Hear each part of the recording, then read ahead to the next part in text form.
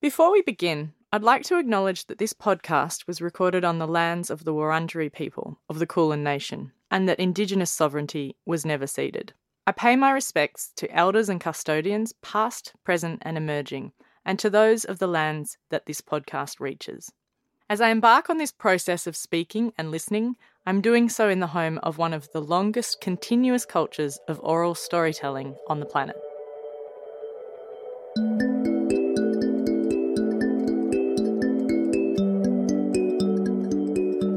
Being funny is highly valued in our community. Yeah. We'll often talk about who the funniest is, and you're constantly trying to make each other laugh, and then you might retell a story and then you'll add in bits and say, oh, and then what if? And then you just keep building it and building it until you've got, tears rolling down your face. Awesome. So it's really important to mimic, and, a lot of white people can't deal with it because we'll mock them and we'll take off it might be the way they speak or dance. Yeah. So it's not malicious, it's actually just a way of surviving.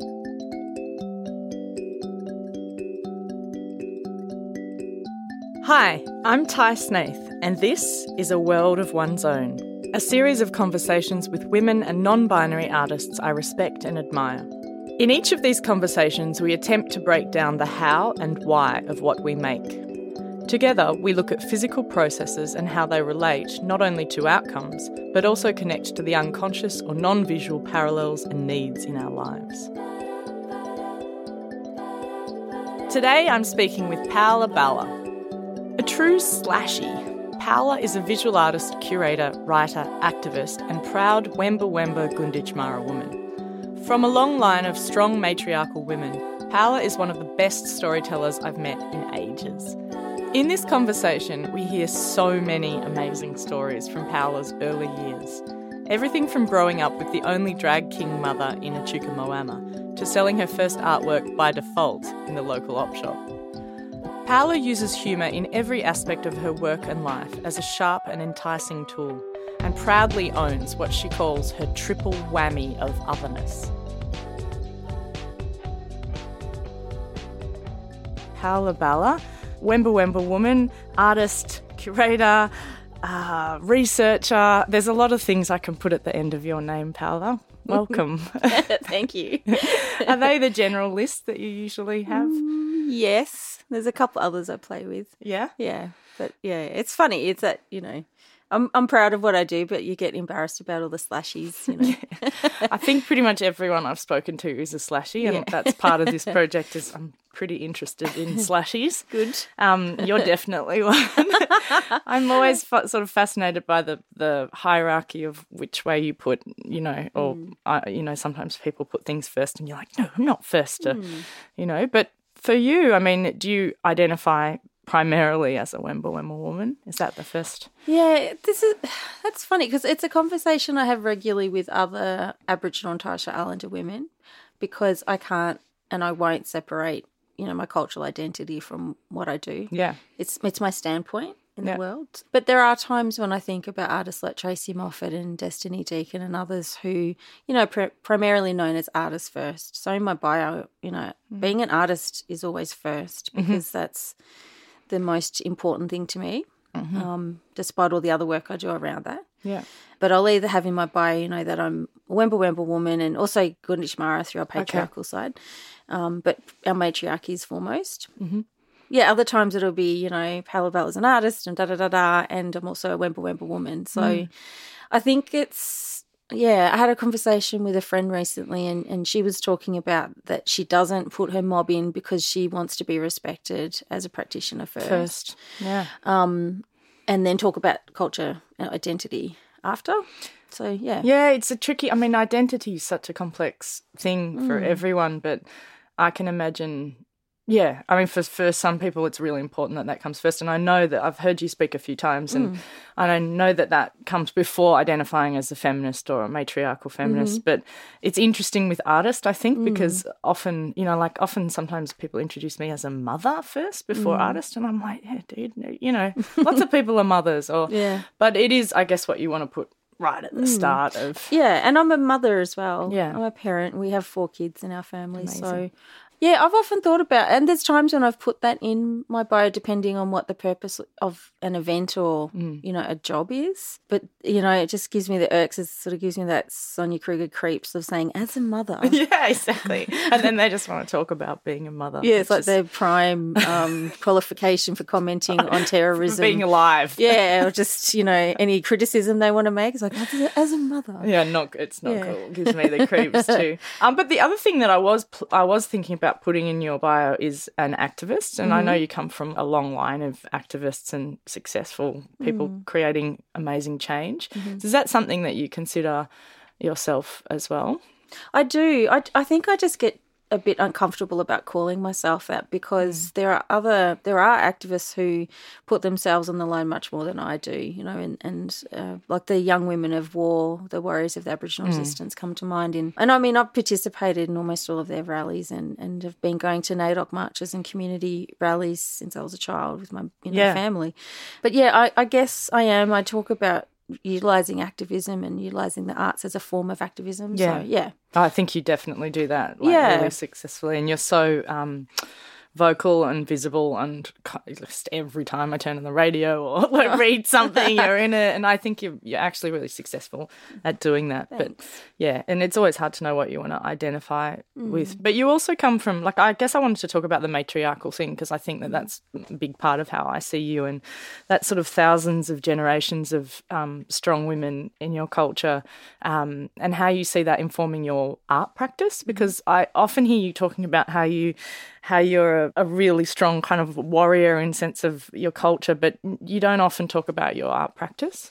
So I'd love to chat to you about that. Yes. Oh, that's nice. Because, I feel like at times that my practice sort of gets eclipsed in other work that I'm doing, and that's okay because there's times I feel like it's actually the most private part that I reserve, I guess, and not speak about as such. And, if I'm making work and put it out there, it's out there. But I think because I do work across different fields, I don't, it's not prioritised for me in that sense.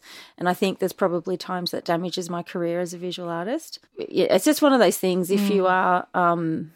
if you are a slashy and you're working across various fields, your time is divided. And there's times I wish that I could sort of, just put a pause on everything else and just focus on my practice for a while. Yeah. But then I get drawn back into things or invited to participate in something. It's because you speak so well. You're really good at that side of things. But I feel like sometimes I suffer from the same thing. And it's like your practice is actually pretty amazing. So, thank you. Yeah. And I guess I hadn't really thought about it and how it links until I heard you speak at the ACCA talk recently as part of Unfinished Business, that panel, when you were discussing that series of work that you're making. And I've forgotten the archetypal name of the character, but maybe you could talk a little bit about that project. Oh, yeah, about Muk Muk. Yeah, Muk Muk, that's it. Yeah. She's really phenomenal. She's a creature, a spiritual woman, a matriarchal being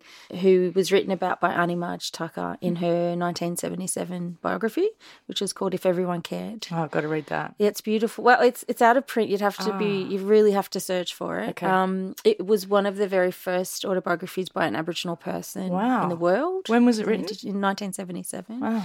So there was there is a long line of Indigenous literature in Australia. So as early as, I think it's around 1856, Bennelong's Letter. Yeah. And then about into 1929, David Uniapan, who's an inventor and, features on the $50 note. Yes. Amazing inventor. Yeah. Made like different cogs and kind of and crazy the shearing clippers. That's right. Yep. Yeah. And a prototype for helicopter blades. Oh, really? Incredible. Absolutely incredible. But he wrote a book in 1929. And then in 1964, Oodgeroo Kath Walker's Book of Poetry. And then in 1977, it's Annie Marge's book. So there's sort of these like foundation Indigenous texts in Australia.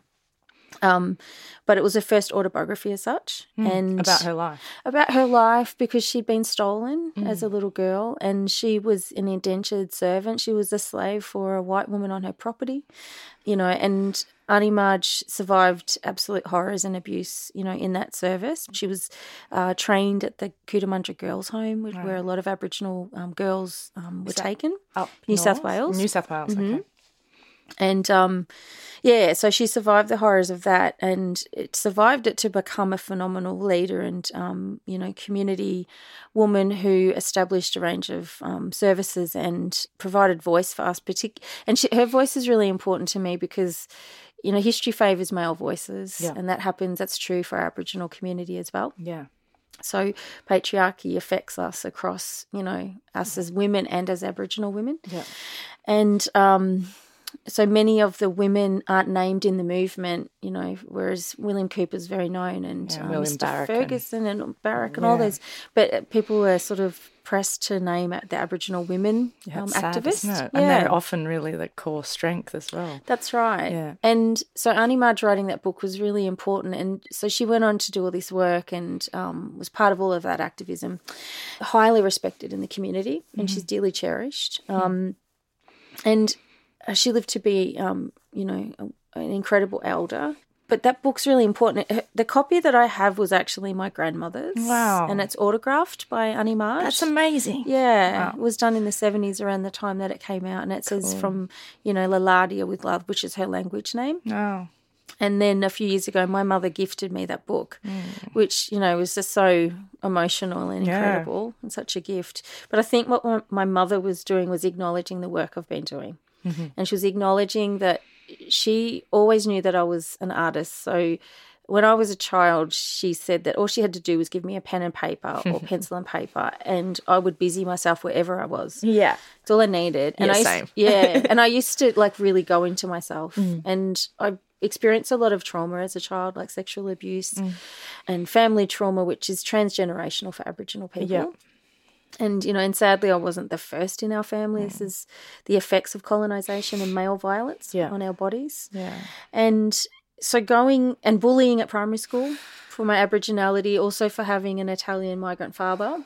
So they, the kids knew that I was a black kid, but they also knew that I was a WOG kid. So you get both angles. You get both. I also had a Chinese surname. I grew up as a Tang. My mother's father was the grandson of Chinese migrant to Australia. So I grew up as Paula Tang. Oh.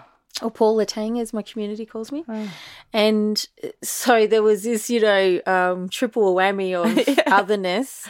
And I was small and I had a big brown mole on my face and this, massive curly black hair. Yeah. So I didn't look like the little skinny white girls with freckles and blonde hair and all of that in Moama in New South Wales. Beach. Is that Miss Moama near the beach? It's river country. It's Yorta Yorta country. Yep. It's on the Murray River. So Echuca and Moama are a twin town. Oh, that's right. Yeah. There's a bridge between them. Yeah. And so my brother and I were the only Koori kids there. There were a couple of others from Cumbragunja Mission, but we were the only kids from our family, our relations.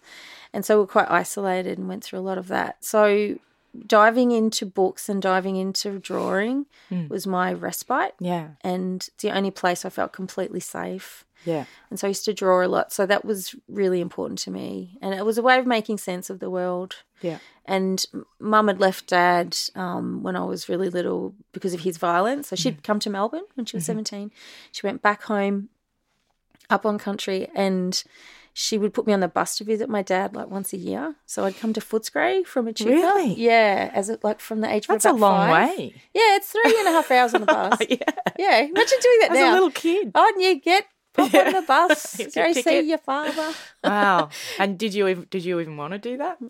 Sometimes. I missed him, but I was raised, by a single Aboriginal mother.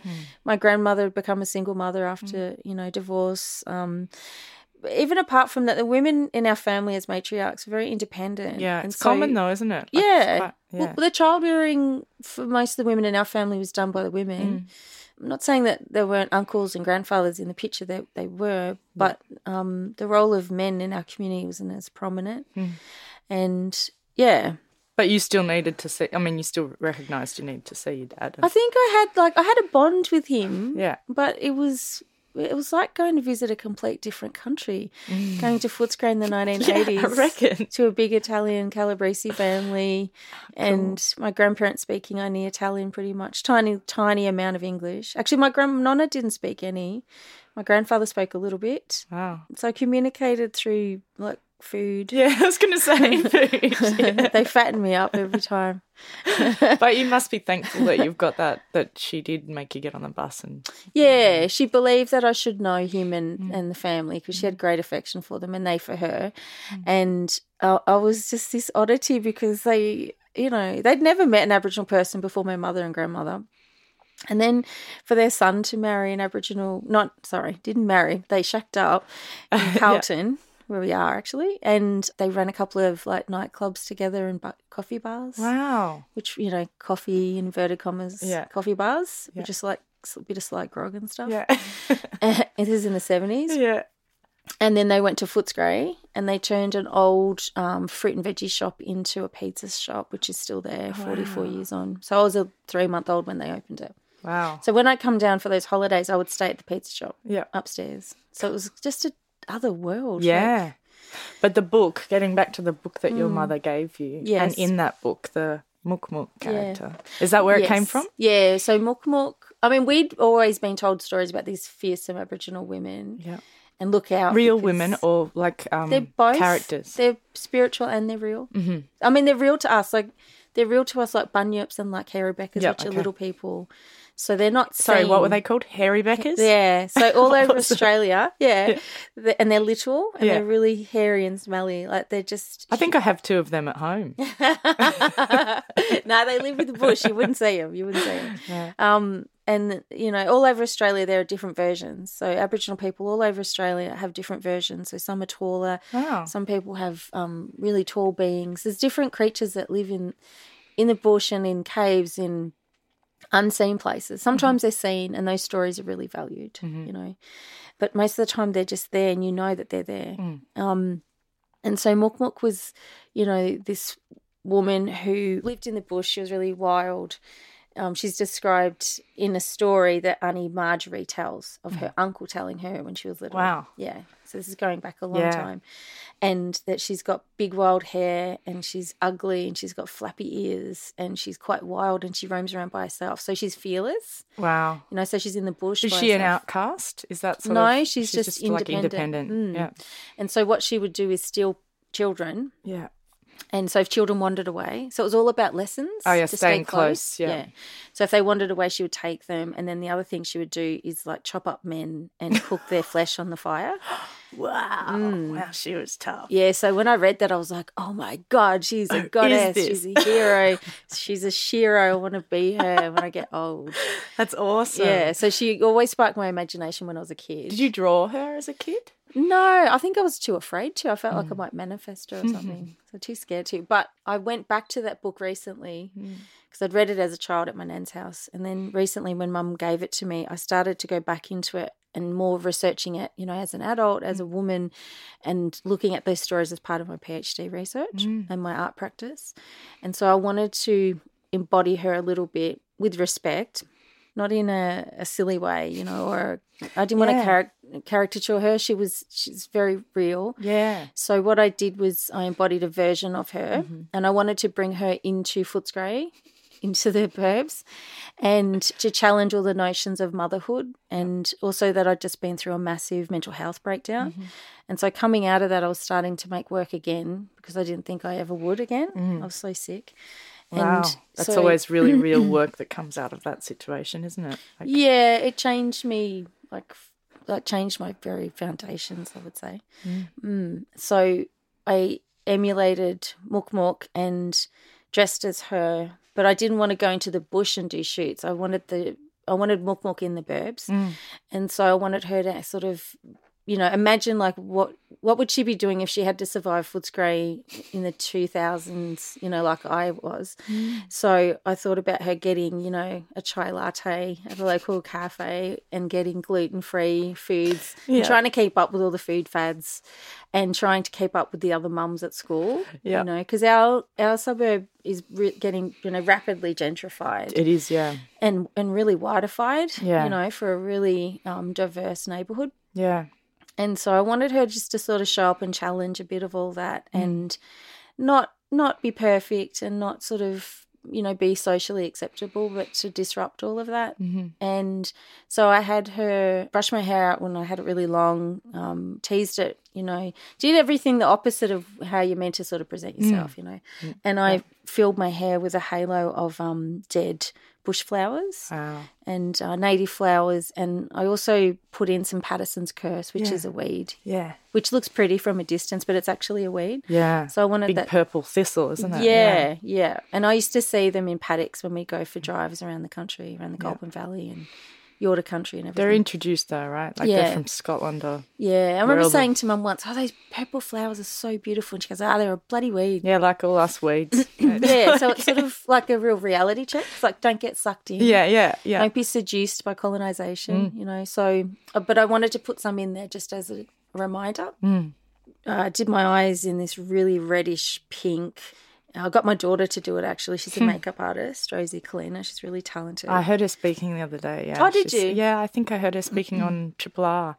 About, She was great. Yeah, she's fantastic. Her and my son, Caden, are really influenced me a lot, and they're really inspirational. He's 14 and into music. And it's amazing. Yeah, they're really cool. Good. You got a team now. They're cool people, yeah. And my stepdaughter, Holly, and stepson, Kyle, they're really amazing. They're at uni and... So good. They're all very different, very cool kids. They probably have a lot to owe you for, though. I think I've just always been an unconventional, funny kind of mum and friend to them, and I don't think I ever meet expectations of... I try to at times, like I can be very maternal and caring, and I love cooking for people. So the whole thing with Mook Mook was, I wanted her to do a cooking show. Awesome. So I set my kitchen up. I didn't expect that. Yeah. So I set my kitchen up like a, all the best cooking shows with a bench and, all the pans behind you and everything. And tried to set up like a Nigella shoot. Awesome. Because I'm a bit obsessed with Nigella. I love Nigella as well. She's so hot. She's so hot, but she's so tragic. Yeah, but she's really like food slutty. Like I really like that. Yeah. Yeah. I like the trips she makes to the fridge in the middle of the night. So do I. Yeah. Just like stuffing her face. Yeah, it's really luscious. It's like, it's real. It's quite real, but she's also quite fake. But was Mook Mook like actually a good cook? Yeah. She's amazing. But what she did was she thought she'd shake things up a bit. So she got an emu egg to make a gluten-free chocolate cake. Yeah. So she did a cooking shoot. She had to put her reading glasses on, and she used her 1971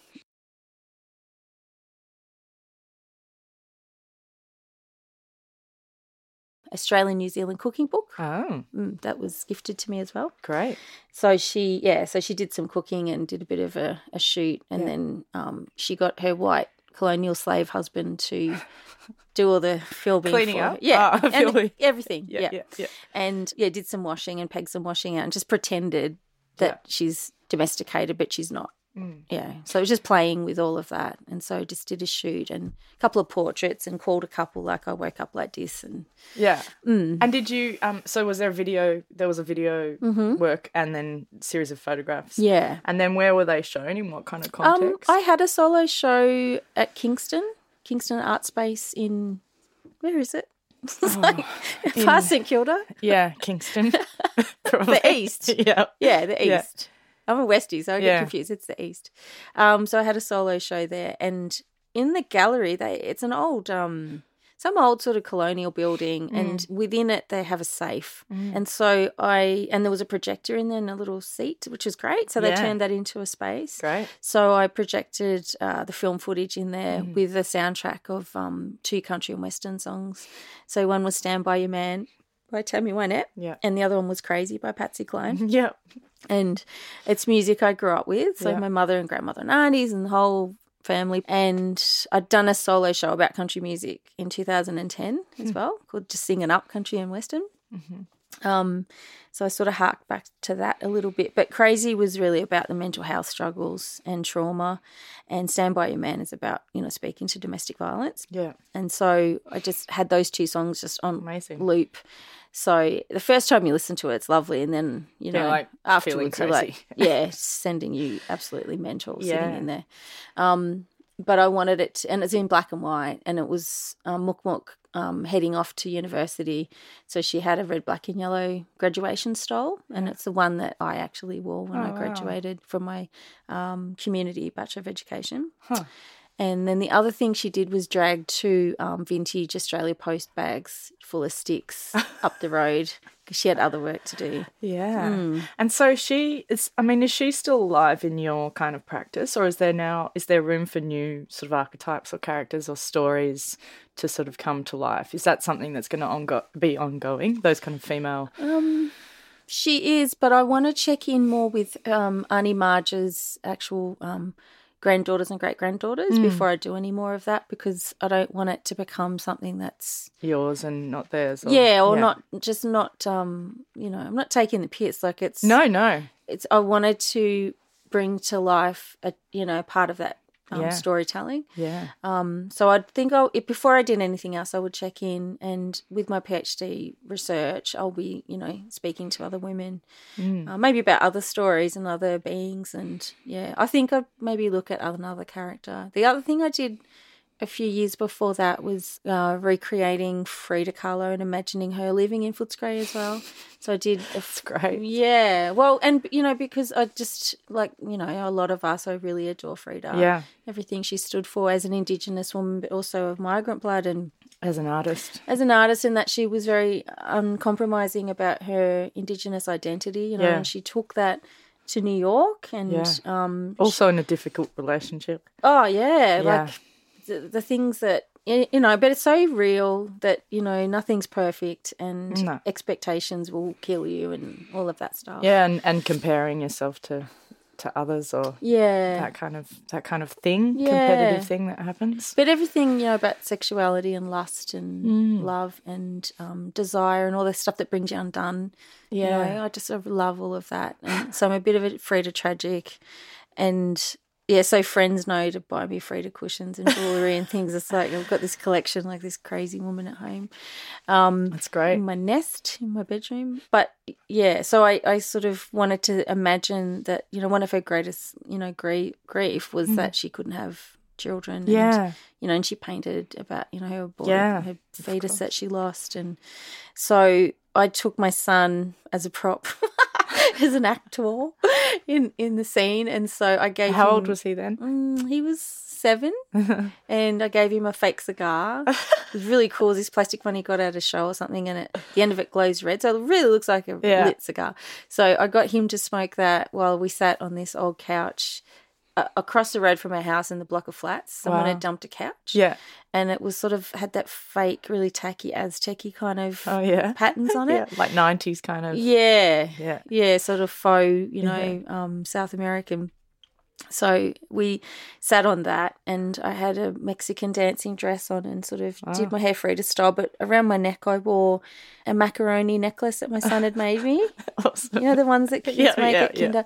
And a couple of other things, and I put feathers in my hair, including Willy Wagtail, which is my bird, my totem bird. Oh, what a bird to be a totem. Such beautiful birds. Yeah, and really cheeky. Yeah. I did a shoot there, and it was about Frida and Footscray, and I did a little series about that. But they were really small. I did them on they were sort of a mixture of drawing and collage on little canvases, and I did a series of those, and sold almost all of them. So I don't have any left. Oh, that's kind of sad when you've done a series that you love and they just all leave you. It's funny. It's like saying goodbye to children or loved ones or something. Art's funny like that, though. It is, isn't it? Yeah, but I think video is something that is interesting, I think, to look at in your practice, or that performative aspect, because it's almost like the obvious continuation of, storytelling or spoken culture, which and it's also sort of like prevails against that collectible thing, because it can live on so many platforms, can't it? Or it can even just be told. It's very difficult to tell a story of a painting. Yeah. It's... Yeah. Well, I mean, with the video, it's really challenging for me because I'm a bit of a frustrated actress and performer, so I really love an audience. I don't know, maybe that's why I do talking gigs so much. I don't know. It's definitely performative. Like, there's definitely something performative about you. There is. I mean, I teach as well. I did a bit of primary teaching. Which is also a performance. Yeah, and teaching is performance. Yeah. I lecture at Victoria University. You kind of have to, otherwise you would just burn yourself out. Because you've got to protect yourself from, you can't just give yourself over every time you have to make is that what you mean? Like, well, there's that, but I think it's also a way of engaging encouraging students that have a level of performance, because then after you need to be able to switch off and step away and be yourself as well. You can't do that all the time. So you've got to be sort of like on and entertaining, and the energy level goes up. In a way, I think, yeah.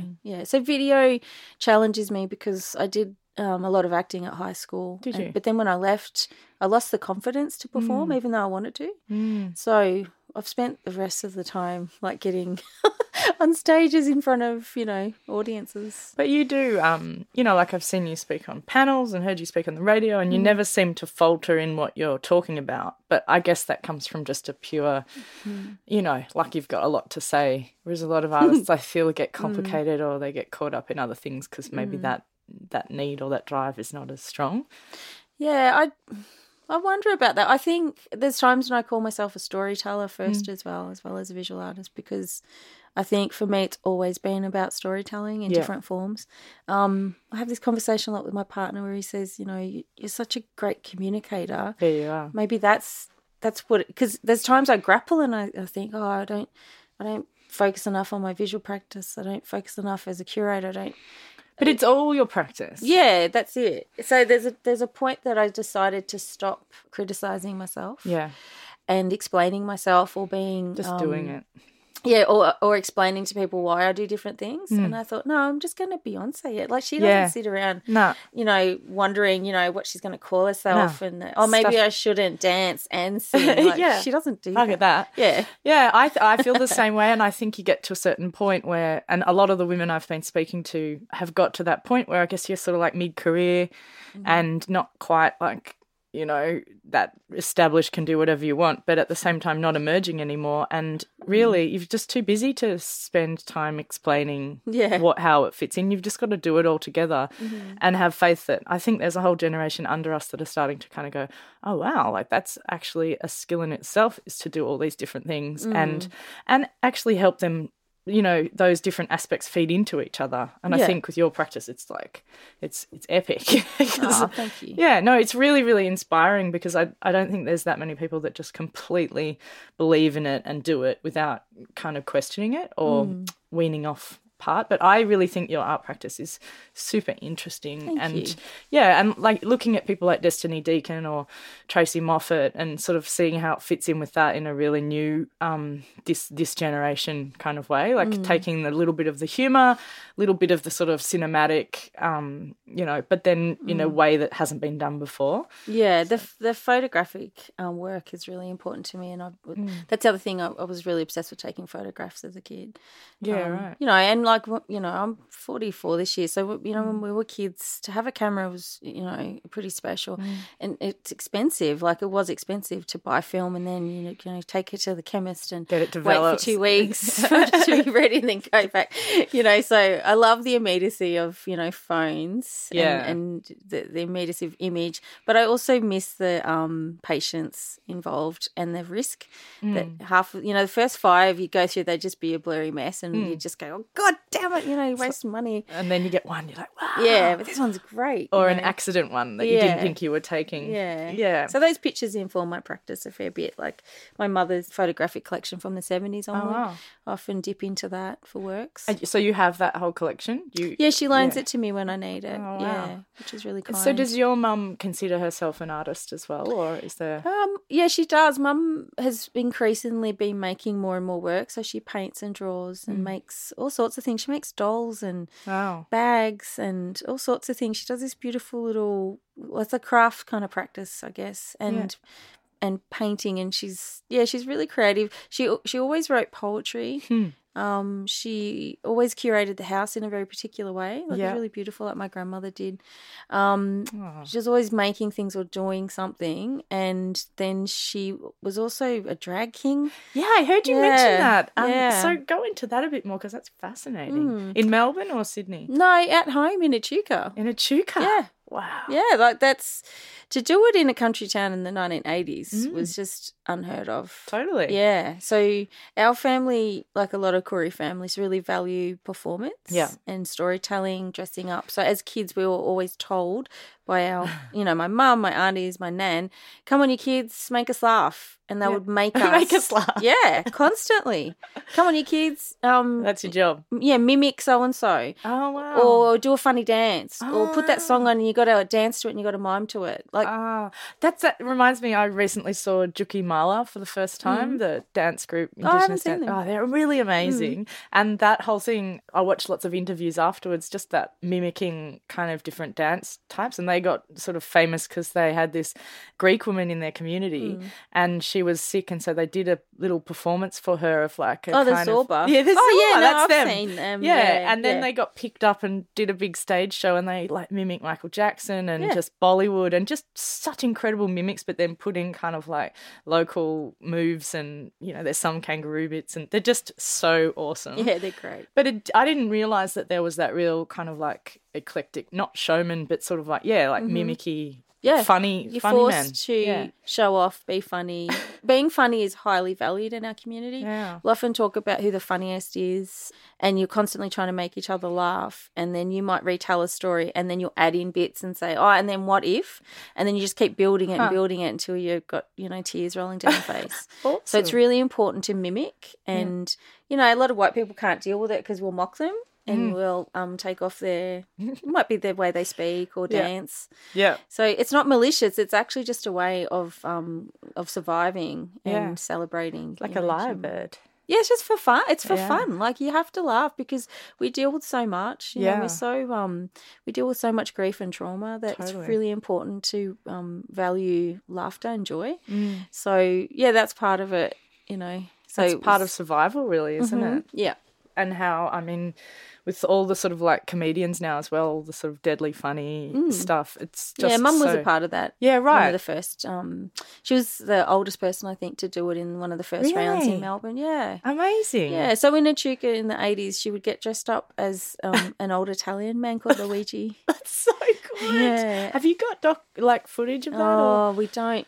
We moved house a lot and a lot of stuff was lost, and at one point, our house got cleaned out and all our stuff got dumped at the Salvos when we were in between moving. Someone else cleaned it out. Yeah, it was because we were in Aboriginal housing, it was public housing. And my mother couldn't afford to do our complete move between Echuca and Melbourne. Oh, so she left some behind. She left some stuff behind. I had gone back home for a weekend with a girlfriend and had this big night out. I was 18. Yeah.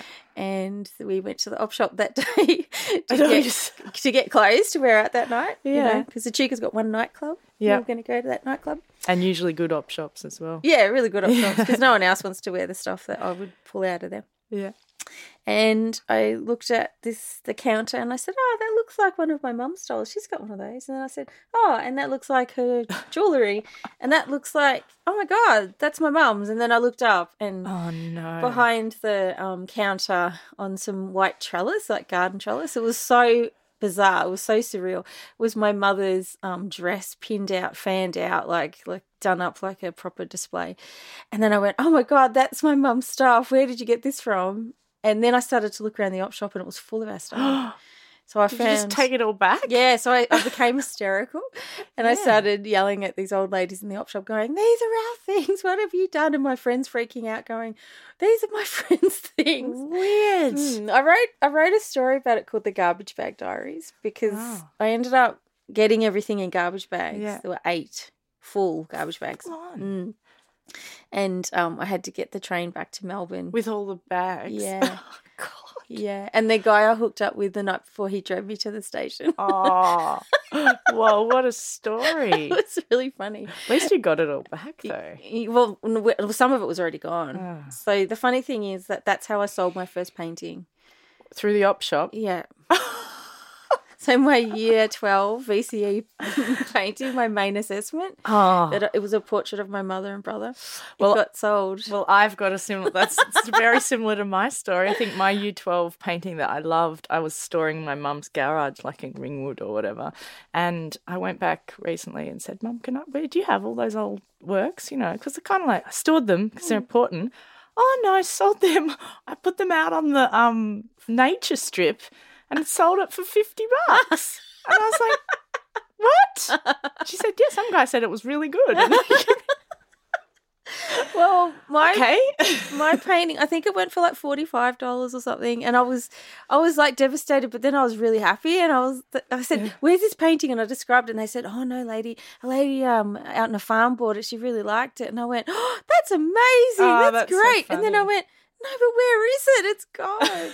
So they didn't give me the money though. Track it down. Oh, that kind of stuff of like those stories of sort of, like resilience and change and stuff. I guess it's trauma at the time, like in a real way. But I love the way that you have turned it into kind of humor. Like I can laugh about it now. Yeah. It was devastating at the time. But I wrote a story about it, and you know how La Mama burnt down recently? Yeah, which is really sad. so sad.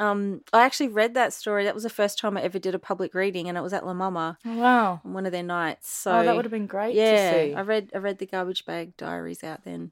So have you ever thought about doing like The Moth or going have you heard about the Moth podcast? Yeah. Because those kind of story, like obviously you're a storyteller, but do you ever like explicitly go and apart from that time at La Mama, do you do that regularly? Like tell stories on stage or a little bit. I've done some stuff with The Lifted Brow because they've published a trilogy of mine. So that was a couple of years ago, and then they put it in their anthology, their best of volume 2, which is great. I have to find that. Yeah, and then I've done a few readings from that at the Emerging Writers Festival and an event called Amazing Babe. So I do a little bit I do some creative nonfiction, so I read. I wanted to quickly touch on just last week was NAIDOC week. Was it the week before? Last week? Yeah, both. It went for 2 weeks. Right, well, there you go, last 2 weeks. And I really was super into the theme this year of Because of Her We Can.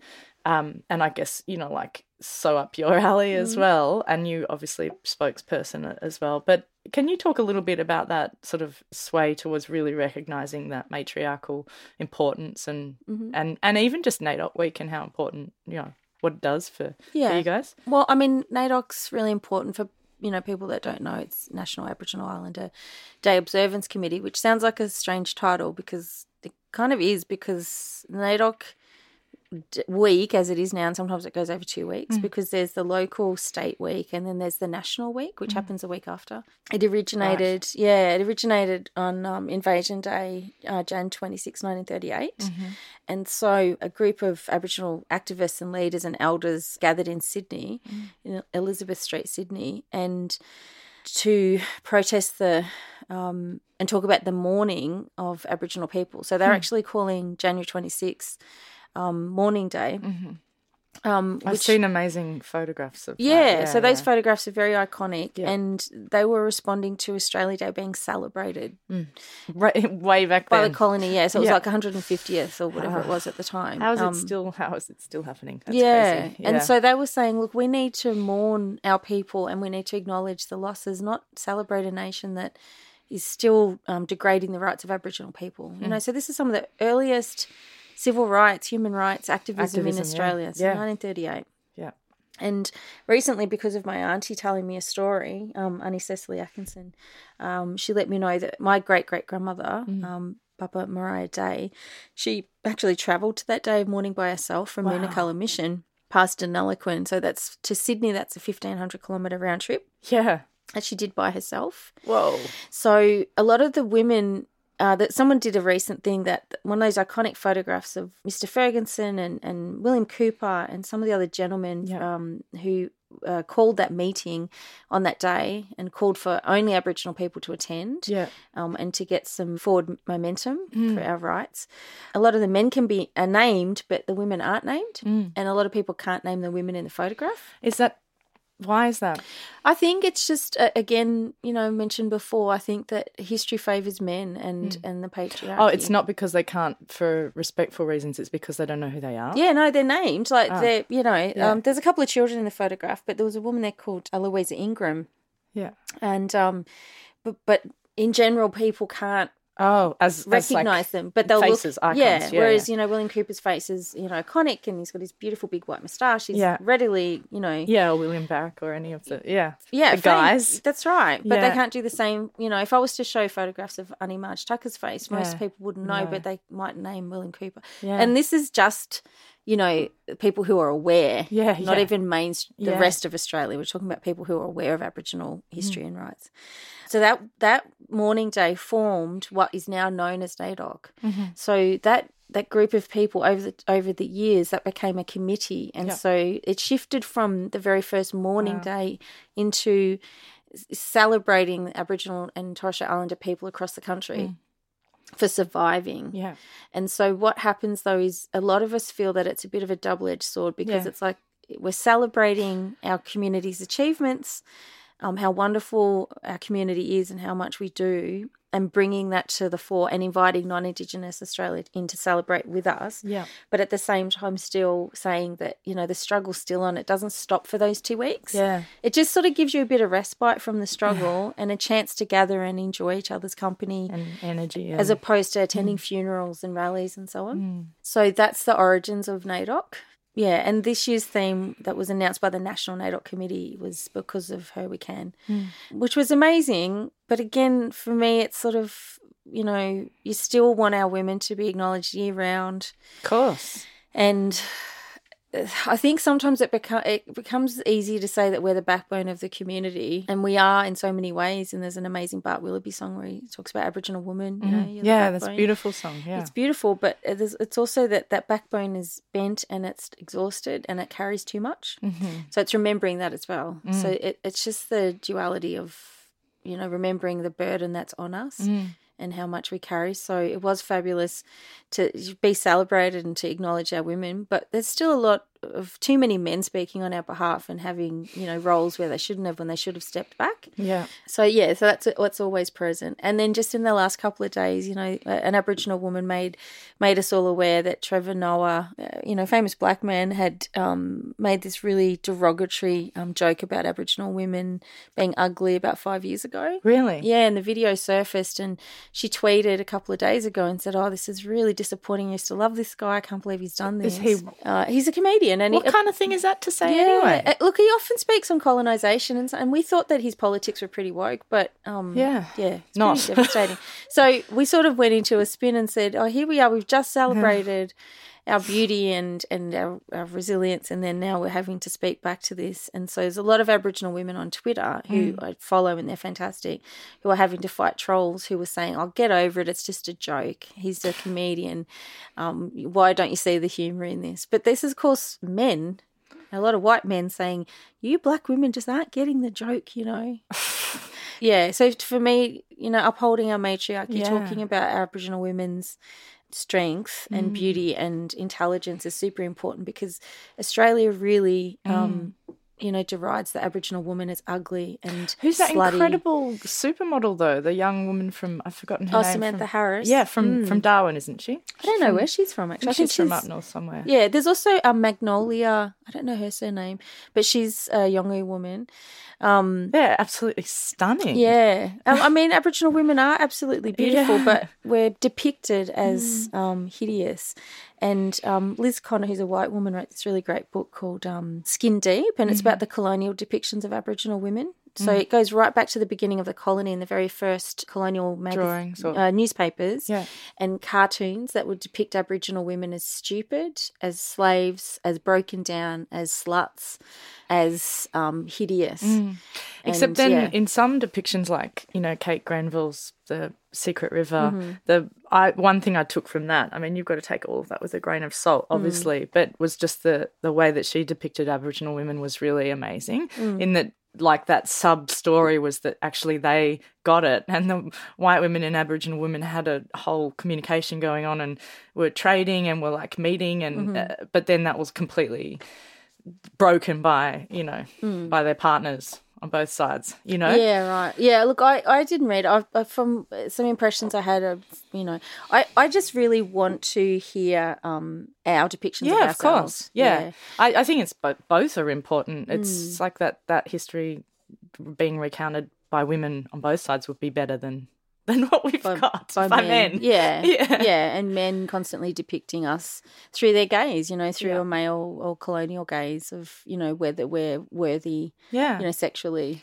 But yeah, well, that's it. And I mean, I think there's that fear. I just recently watched Sweet Country, the it's a new film and just incredible in the way that it depicted, like that abuse of Indigenous women by white colonial men, you know. And like it continues. Like in Victoria, there was a recent study, and it's somewhere around 79% of Victorian Aboriginal women are actually with non-Aboriginal partners. Yeah. And yet we go through 34 times the amount of domestic violence than non-Aboriginal women do, and we're 11 times more likely to end up in hospital or murdered. And so it really speaks back to a lot of the mythology that it's Aboriginal men doing this to us. So it's actually a male violence problem. It's not an Aboriginal problem. No, it's a colonial violence problem in this country. And so much violence in this country and still going on and hidden and not addressed properly. Yeah, and that's toxic why masculinity. That's right, and that's why, you know, I think that a matriarchal future is a safer one for everyone. I tend to agree there, but I mean, and it's not like men can't help with that either. They can also help in that, putting that in place and recognising that. And I think there are a lot of men trying to do that, but I think a lot more needs to be done. Yeah, men need to submit to matriarchal power. Totally, and actually help enable that. Yeah, you know, and not need to submit, and also not take offence, like not take it personally. Yeah, because like we haven't taken it personally for you know, thousands of generations. But I guess on that, like I think that what's happening at ACCA is really interesting. You know, Hannah's new role, but also you curating sovereignty last year, and you know, a man runs ACCA, and he's managed to actually sort of hand over some power and quite effectively. Shout out to Max. Yep. But can you speak a little bit about how that exhibition of sovereignty, you know, has solidified, or what opportunity that gave to you, or what that meant to you? Curating sovereignty with Max there was. Yeah, I mean, it was a really significant opportunity, and I really thank to Jacob Boehm and Destiny Deacon and Virginia Fraser for really, I think they backed me up and recommended me to Max, and they also supported me throughout. And you know, my relationship with Destiny is really important because she was one of my first tutors at Melbourne Uni back in 93. She's pretty amazing. Yeah, which was incredible, and she's an incredible artist and influence. So it was a really significant opportunity for me as a curator and community artist, but much more for my community. Like, I felt that it was such a significant opportunity to platform the work of Victorian Aboriginal artists predominantly. Such a great show. Yeah, it was. I'm so proud of it. And when there's also Aboriginal people from other parts of Australia who live in Melbourne that were in the show, and that's important because it reflects our community, that it's diverse. But I really wanted to make sure that Victorian Aboriginal culture through those works was really platformed and respected. You know, and it was good I didn't have to push too hard on Max to say that I wanted the, you know, majority of artists to be female and to have a matriarchal space in the gallery. And that was exciting for me because it was a way of sort of highlighting the matriarchal work that had always been a part of my practice to that point. Bringing it into the current context, like the lineage. Yeah, and also to demonstrate that you can have a female-defined space in a gallery that was a deep listening place. And Dadiri's a deep listening methodology that Miriam Rose Ungermere writes about. And I wanted that to be a deep listening place to women's experiences and voices. So I love that room that Marie Clark's work was in, that sort of dark room. Yeah, that's it. Yeah, that was so beautiful. And I selected this blood red colour for the walls, and I wanted it to highlight the ongoing sacrifices that Aboriginal women make, and the spilling of our blood in the land, and also just the sacredness of Aboriginal women's bodies and knowledge. Yeah. Oh. On that note, because, you know, it's just so beautiful. If anyone hasn't seen that show, you can probably look up documentation online on the ACCA website. Yeah, ACCA's got a large number of the works are on the website, and the catalogue is free and downloadable. There you go. Yeah. Do it. I think we've reached time, but I've thoroughly enjoyed speaking to you, and I just wanted to say thank you because I know you're a really busy person. So thanks for coming and joining us. Thanks so much.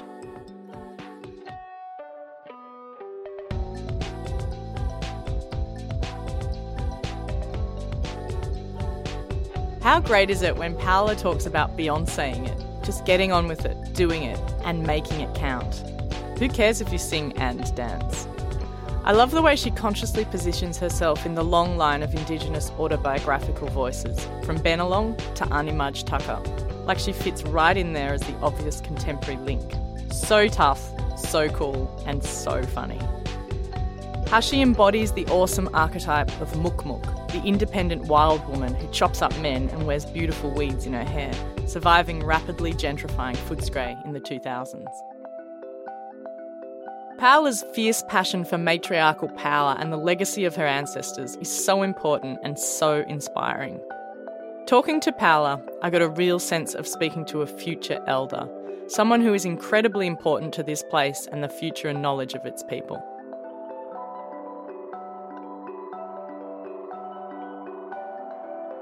This conversation was hosted by me, Tai Snaith. I'm an artist for those of you who don't know my work. I'm actually making a series of artworks inspired by each of these conversations. If you're interested, the first iteration is showing now at Sarah Scout Presents in Collins Street, Melbourne, and running until the 10th of November 2018. After that, the documentation will live on my website. For more information about the project and the artists I'm speaking to, head to taisnaith.com. Thanks to my audio producer Beck Fari and Melbourne musician Fia, spelled Phia, for letting us use this track, End of the Day, from her album The Ocean of Everything. This podcast was originally conceived as part of the exhibition Unfinished Business: Perspectives on Art and Feminism at the Australian Centre for Contemporary Art. This second season, and the exhibition, is supported by the Australia Council for the Arts.